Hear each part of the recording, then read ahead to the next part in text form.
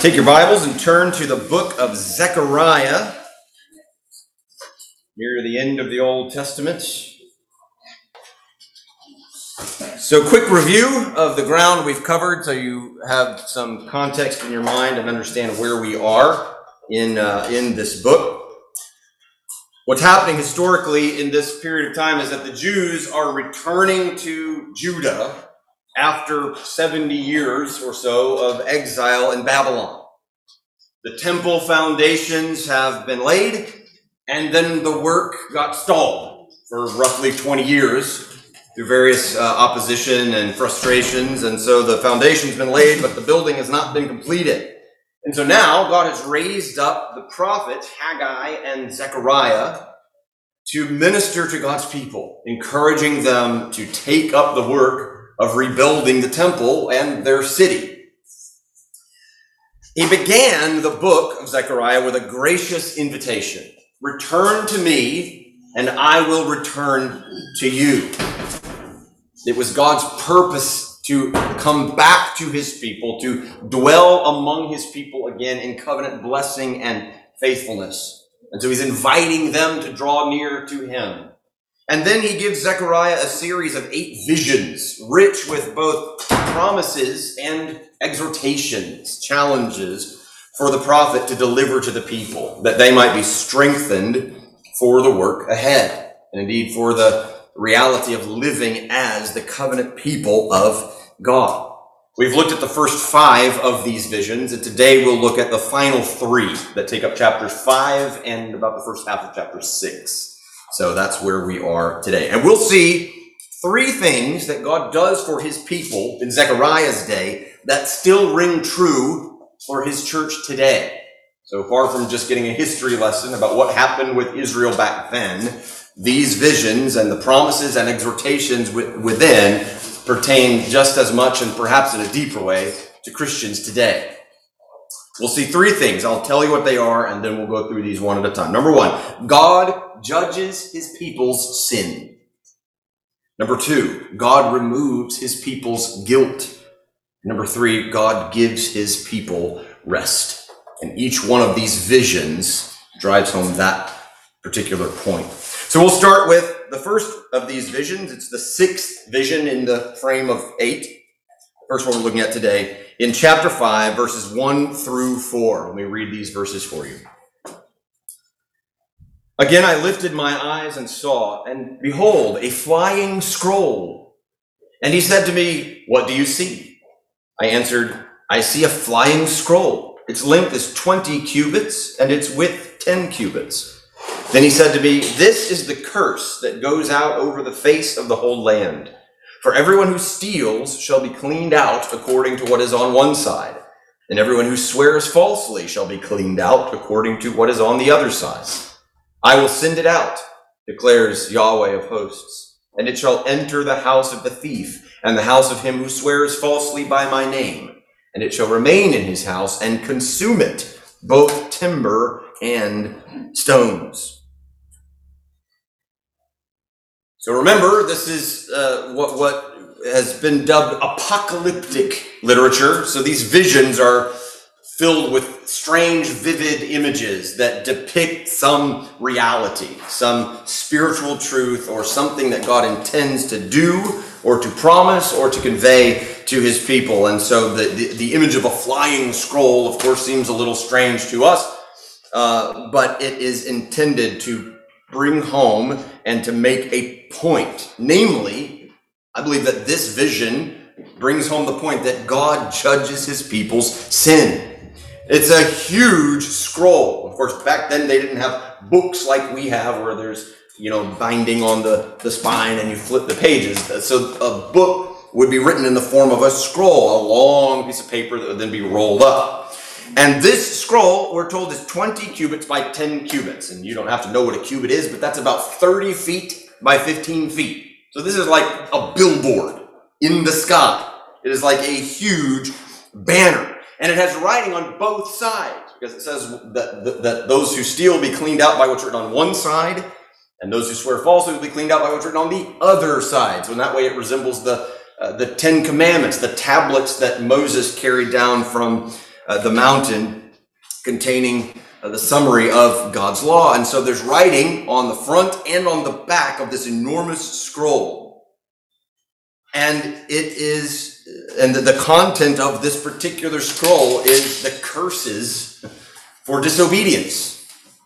Right? He says that the people will be cleaned out by what's written on both sides. There'll be those who steal and those who swear falsely will be judged by what is written on the scroll. And I think the curse here indicates that the book of the law of Moses is in view, especially perhaps Deuteronomy, with this extensive list of curses for covenant disobedience. So at the end of Deuteronomy chapters 28 and 29, there's this long list of if you obey the covenant, if you follow the word of God, then all these things will go well with you. There'll be all these blessings. But if you disobey and you're unfaithful and you're idolatrous, here are all these terrible things that God's going to bring into your lives and among the people. And so that list of the curses of God that would fall upon the people in their disobedience and in their rebellion is clearly in view as this flying scroll goes out over the land. That is the land of Judah, the land where the people of God are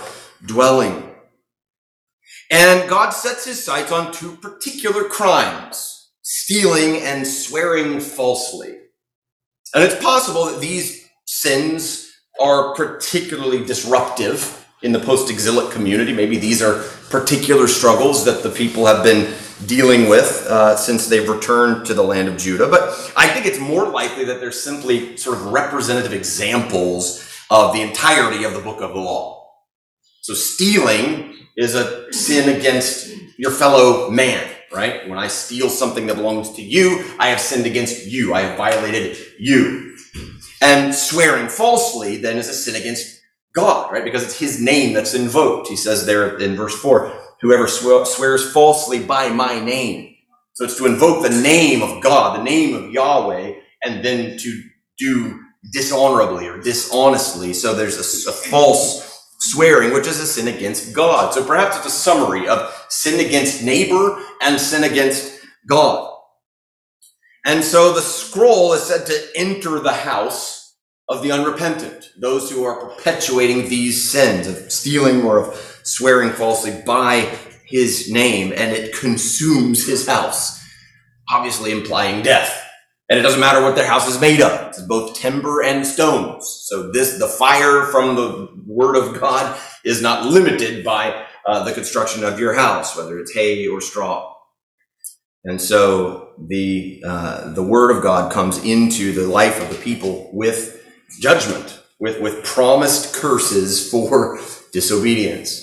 So I think the point of this image is simply this: God will discipline his children.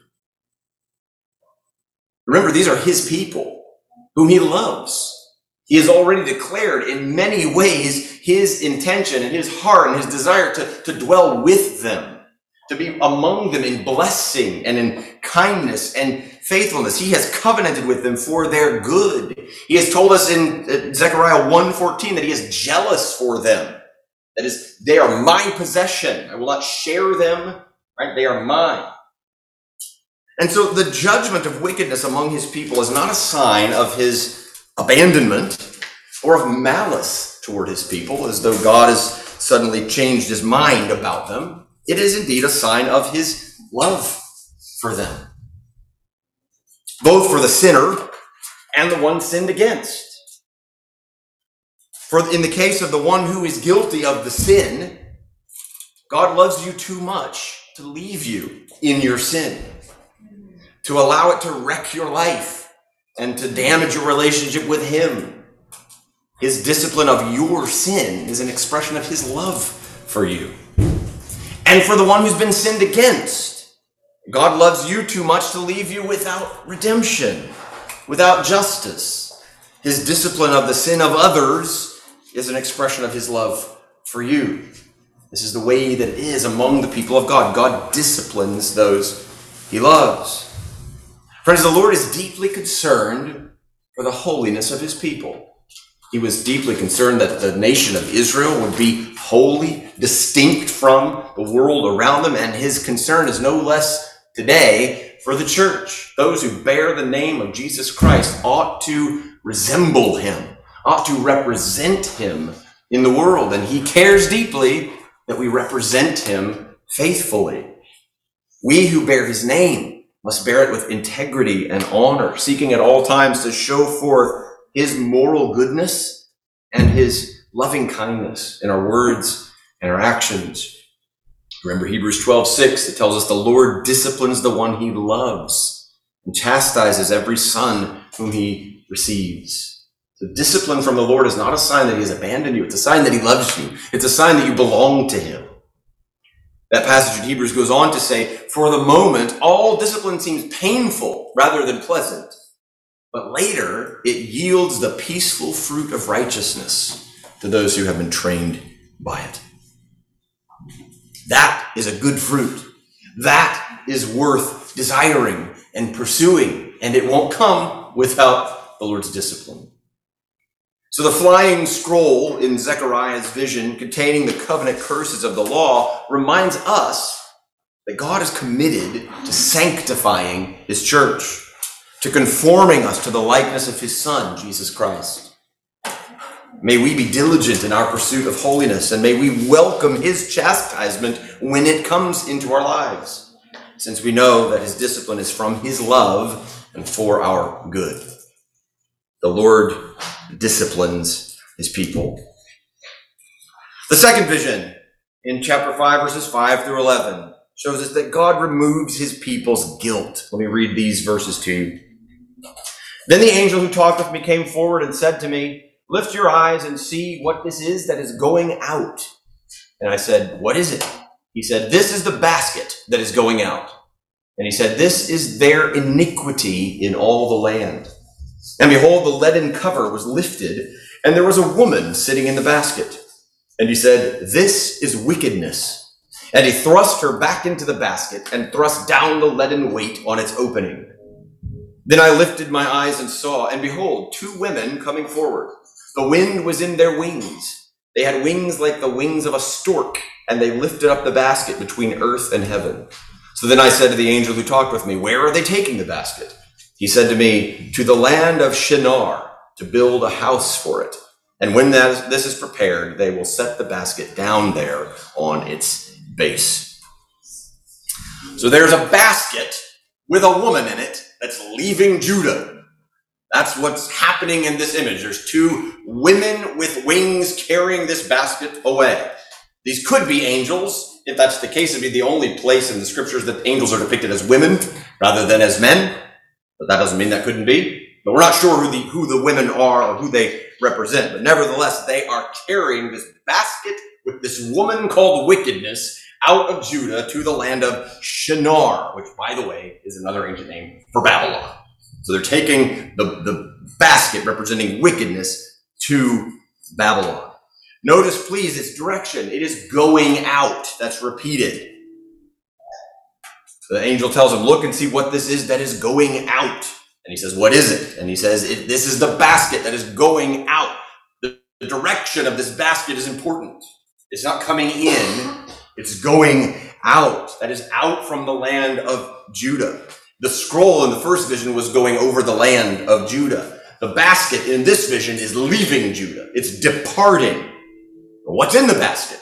Well, it's a woman, which is a little weird, but it represents wickedness. He says, this is wickedness. But notice even more specifically what he says about it. He says, this is their iniquity in all the land. Their iniquity in all the land. That's an old-fashioned word. We don't use it very often today, but it means sin and its guilt. Sin and the guilt and the stain that comes along with it. So it's not just the acts of sin that the people do. It's the very guilt, the very shame, the very stain of that sin upon the people.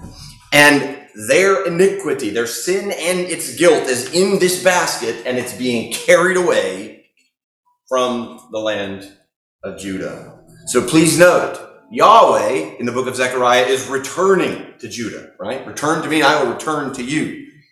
Iniquity is going out from Judah. Where Yahweh is hanging out, iniquity can't remain. Yahweh comes back, iniquity goes away. So what are we to make of this woman in the basket? Why is there a woman called wickedness? Well, of course, remember that we're in apocalyptic sort of prophetic visions, and so we don't have to necessarily draw too many implications from everything we see here. But you might remember in our time in the book of Revelation that Babylon, that is the city of man with all of its wealth and its idolatry and its wickedness and its sexual immorality, was depicted in Revelation 17 as a woman, a harlot riding on a beast, right, named Babylon. And so we have, I think clearly this vision of this woman whose wickedness going to Babylon is probably in the background of Revelation chapter 17, when you see the harlot Babylon on a dragon. And so the woman in this basket represents the iniquity of the people. And I think even more specifically than that, it represents their iniquity because of Babylon. I think it's sort of the stain, the residue, if you will, of Babylon that is on the people of God in Judah. There's some interesting language play here where you see something about a leaden cover. The leaden cover was lifted, and he thrust down the leaden weight. The language there really is a talent of lead, talent being a measure. And talent of lead in Hebrew sounds a lot like the Hebrew phrase for mercy seat. Remember, the mercy seat was the cover of the Ark of the Covenant, and it depicted God's presence among his people to judge sin and to carry it away, and to be the presence of God in the land of Judah, in the temple. And so the talent of lead and the mercy seat parallel kind of sets up this woman a little bit like a mock Ark of the Covenant. So the woman sits upon the cover of this basket as a sort of parody of God seated upon the mercy seat of the Ark of the Covenant. And so that it's being carried away to Babylon and being set up in a house prepared for it. I think that means a house of worship. Like it's going to have its own temple, and it's its own sort of false god. And so it's a parody, a mockery of God and his presence among his people in the temple in Jerusalem. One commentator says that this is an anti-ark borne by anti-cherubs, kind of angels, kind of not. And it's put in an anti-temple, transported to an anti-Jerusalem. It's like everything about this woman in this basket and this temple in Babylon is sort of a parody of God dwelling among his people and being worshipped there in the temple. And so it's all of the false worship of these pagan deities, and perhaps even the wickedness and sin of the nation of Babylonia in its entirety, sort of just portrayed as idolatry, as idol worship. And so God is taking the false worship, the sin and the wickedness of the people that sort of remain on them, the residue from their life in Babylon, and he's carrying it away and setting it up in Babylon. In Ezekiel chapters 1 through 11, Yahweh departed the temple in Jerusalem on a chariot pulled by winged creatures who were riding on the wind. So there's even lots of parallels to that previous prophetic image of God leaving. And so now here are these women flying in the air. It says they were carrying it between heaven and earth, which means in the air. And they're carried on the wind with wings like a stork. You might go, that's a weird bird to mention. But a stork was a bird that was known to the land of Palestine that migrated to the north. It had big wings, and it flew north out of the land of Judah in the winter. And so they're representing, again, something that's leaving Judah. There's this in this annual migration. And so the women are carrying the basket to the land of Shinar, which is Babylon. And they're building a house for it. They're setting up a temple, and then they're going to set it down there. And so idolatry, wickedness, false worship is removed from the people of God. So note the parallels and the contrasts, right? Yahweh returns to Judah. Wickedness and idolatry depart from Judah. Yahweh's temple will be built in Jerusalem. The wicked temple will be built in Babylon. And so what we see in this kind of strange vision is God purifying his people from their sin and idolatry. Specifically, the sort of life of Babylon is eradicated from God's people in Judah. He's removing the filth, the residue of Babylon from the hearts and lives of the Jews, signifying that they must turn from the paganism of the culture that they've returned from, sort of the air that they've breathed for the last 70 years. When I was a teenager, my family had a blue Heeler, and we lived kind of down a dirt road in a rural town in Texas, and she liked to explore. Her name was Pepper, and so Pepper would go roaming and come back at the end of the day, and we didn't ever know necessarily what she had gotten into. But there was one particular time where she went out to explore, and her adventure included a tangle with a skunk. And so when she came home, she reeked like nothing I have ever smelled, and probably haven't smelled since. It was unbelievable. She went roaming in the wild, and she came back smelling like it, right? She had been out there, and the residue of it was on her. And man, we tried everything you can imagine. If people tell you tomato sauce or vinegar or peanut butter, we tried all of those things. It just makes them smell kind of like skunk and vinegar and skunk and tomato sauce and skunk and peanut butter. It really was good. So probably for like a month, she just smelled horrible. Like, we do not want to be around you, right? Because the residue of her tangle with a skunk was on her. It was in her fur and in her skin. It was just there. And this is the people of God who have been living in this place of false worship and paganism and wickedness and immorality. And they're back in the land. They've come home, but the filth is still on them. The residue is still there. And this vision shows God removing the residue of Babylon from them. And here's, I think, the point for us. Don't get comfortable in the world. When you get too close to the world, the stench of it rubs off on you. Don't embrace the values and treasures of our increasingly godless culture. Don't minimize the things about your Christian faith that make you distinct from the world around you. James 1:27 says this: religion that is pure and undefiled before God the Father is this, to visit orphans and widows in their affliction, and to keep oneself unstained from the world. May we seek to live single-mindedly for the glory of God among the nations, serving others in love, refusing to mimic the loves and pursuits of Babylon. May we be comforted by God's commitment to remove sin and iniquity and its guilt from our midst. The eighth vision is the first half of chapter 6. And in this vision, God gives his people rest. Let's look at these verses together. Again, I lifted my eyes and saw, and behold, 4 chariots came out from between 2 mountains. And the mountains were mountains of bronze. The first chariot had red horses, the second black horses, the third white horses, and the fourth chariot dappled horses, all of them strong. Then I answered and said to the angel who talked with me, what are these, my Lord?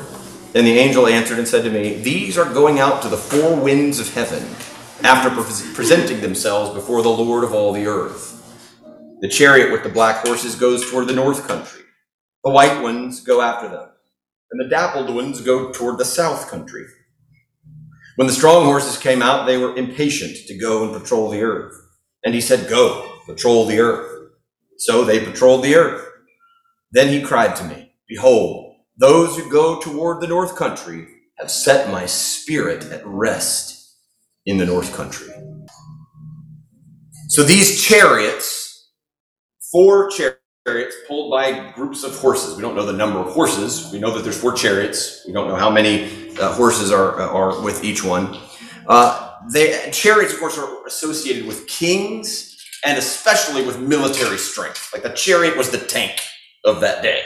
So to say that the chariots pulled by these strong horses coming from the presence of God is to say that what we're looking at here are the sort of the hosts of heaven, the armies of God's angels, right? These are the forces that work for God, that do his bidding, that are ready to go out into the world as he sends them. The fact that they come between two mountains of bronze, I think, indicates that they're coming from heaven, that is from the presence of God. In 1 Kings chapter 7, Solomon's temple had two bronze pillars at the entrance, and the whole temple layout was designed to represent like God's dwelling place in heaven.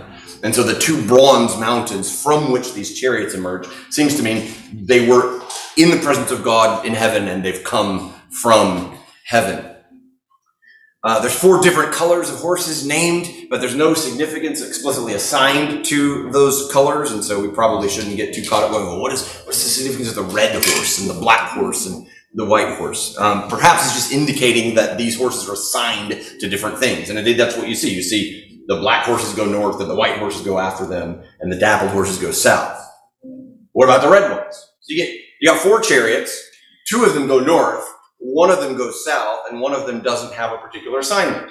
But neither west nor east is mentioned. That might sound strange to you. But geographically, it makes sense because the enemies of the people of God always came from either the north, like Babylon and Assyria. Although they were to the east, they had to travel up over the Fertile Crescent instead of going across a desert to get to them. So the enemies came from the north or from the south, perhaps Egypt and Edom, or some of the enemies that would come from the south. And so 2 chariots go north, 1 chariot goes south, and 1 of them is sort of in reserve, perhaps. To the west is sea, and to the east is desert, right? So at that point, they were not particular threats to the people of God from those directions. So the enemies are at the north and in the south. And so these horse-drawn chariots are the hosts of heaven. That is the host of Yahweh of hosts. Remember, he's called Yahweh of hosts like 53 times in the book of Zechariah. Well, here they are. Here are the hosts represented by these horse-drawn chariots. And so the chariots are said to be going out to the 4 winds of the earth, or it could be on the winds or with the winds. And so they're riding with the wind, which indicates 2 things. 1, they're fast. 2, they go everywhere.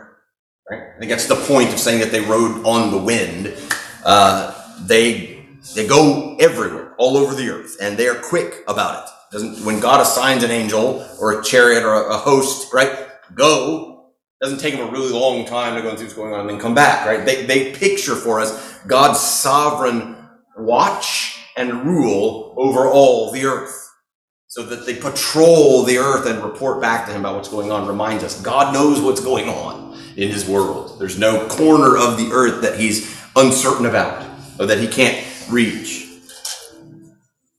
And the result of them going out, so they're strong horses, and he says they're eager, they're impatient to go and patrol the earth. So God sends them out. All right, go and patrol the earth. And then as they go, we have this message called back to Zechariah. It sounds like from the angel who's interpreting for him, right, and helping him to understand these visions. The angel calls back to him in verse 8. Behold, those who go toward the north country, which would be the region from which Babylon came, right? Those who go toward the north country have set my spirit at rest in the north country. That's a beautiful phrase, and it's easy to misunderstand it or to kind of skim over it. If you'll remember the first vision that Zechariah had, back in chapter 1, there were horses in that one too who were patrolling the earth. And the report that those patrols gave were that the nations are at rest. So it even sounds sort of similar. You've got horses going out and patrolling, and they come back and say the nations are at rest. And here in this 8th vision, you have the horses and the chariots that go out, and they come back, and they say, my spirit is at rest in the north country. It sounds pretty similar. But I want you to notice very clear distinctions between them. In the first one, the nations being at rest meant that Judah was not at rest. Right? It meant the nations that oppressed the people of God were still in power and having their way. And indeed, God said that his spirit within him was not at rest. He was provoked to jealousy for his people and to anger against the nations who had been oppressing his people. And so the rest in the first vision was the rest of the oppressing powers that were against the people of God who had not yet been jostled or messed with, right? God hasn't yet judged them, and so they are at rest, which led to the angels sort of lamenting, "How long, O Lord, until you avenge your people?" But what's happening in this one is altogether different. First of all, we've had now 7 visions before it that indicate all of God's promises and purposes and work to redeem his people and to restore them. And he's promised to judge their enemies, just as he told Abraham, "Those who dishonor you, I will curse." And so he's promised, I will judge the enemies. I will oppress those who oppress you. And he's told them, "I'm returning to you in covenant blessing and faithfulness and love." And so when those who patrol the north set the Spirit of God at rest, what it means is the judgment has taken place.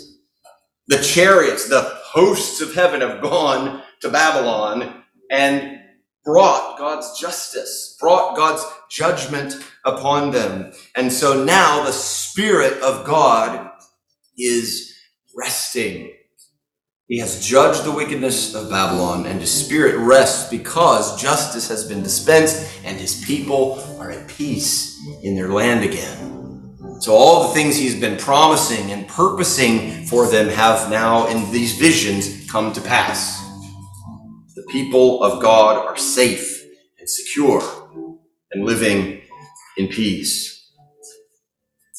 Throughout the Old Testament, God promised the people of Israel rest from their enemies when they lived in covenant faithfulness before him, honoring his word and worshiping him as he instructed. And here, despite generations of rebellion and disobedience, God has drawn near to them again, returned to them in covenant faithfulness and blessing, and defeated their enemies, both without and within.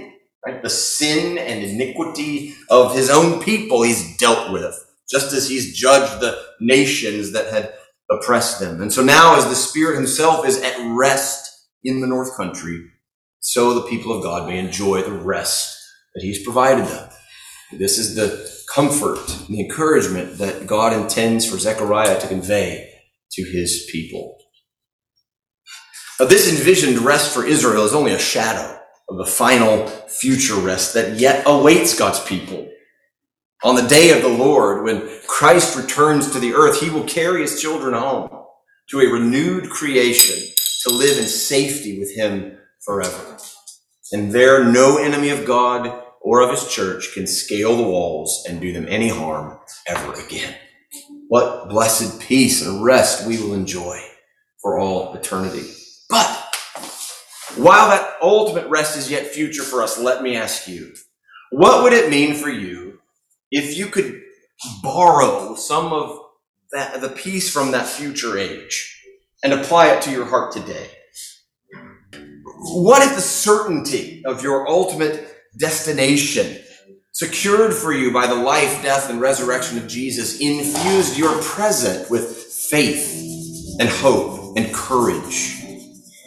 How might the cares and anxieties of your daily life be lessened, be more manageable, if you could simply grow in your confidence in God's love and in his future plans for your eternal joy? By his death on the cross, when he took your sin and its guilt, that is your iniquity, upon himself, Jesus purchased for you peace with God. He purchased hope. He purchased rest. What fear, worry, anxiety can you lay before the feet of Jesus this morning, replacing it with confident faith in the good rest he's promised you and that he paid for with his own blood? The Jews living in Jerusalem and returning to the land of Judah during Zechariah's day would rightly have been both challenged and comforted by these prophetic visions.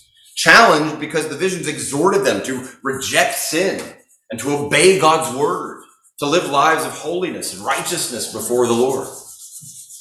Comforted because God promised that he would fulfill these things among them, that he himself would remove their iniquity, that he would bring justice upon the nations who oppressed them, that he would bring them rest. But friends, I submit to you that these prophecies, though certainly relevant to the Jews living in Zechariah's day, are in an even fuller way for us, fulfilled ultimately in Jesus Christ. Let's look at them one at a time real quick. The vision in chapter 5, verses 1 through 4, portrayed the curses of covenant unfaithfulness falling upon those of God's people who were disobedient to his word. Galatians 3:13 tells us Christ redeemed us from the curse of the law by becoming a curse for us. For it is written, cursed is everyone who is hanged on a tree. The curses for disobedience embedded within the law of Moses have been removed from us because they fell on Christ in our place. If you are in Christ, you don't need to fear the curse of God falling upon you because it's already fallen upon him and they'll never fall again. The vision in chapter 5, verses 5 through 11, poignantly depicted the removal of Israel's sin and guilt from their land as he sent the stain of Babylon with its worldly lusts and false worship away from his presence.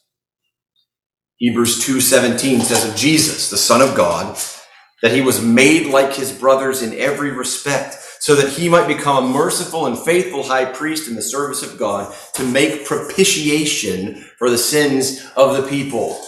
Propitiation, that is, he has carried our guilt away, thus satisfying the wrath of God against our sin. Brothers and sisters, in Jesus Christ, God has removed our sin and its guilt from us. On the cross, Jesus became our propitiation, carrying our iniquity away from us and away from God's presence forever. And there is no force, whether an oppressing power outside the church or disruptive sin within the church, that can unbind the cords of love that he has wrapped around us in Christ.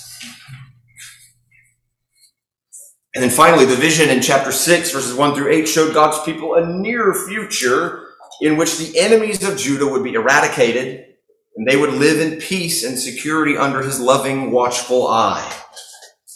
Romans 5:1 says, therefore, since we have been justified by faith, we have peace with God through our Lord Jesus Christ.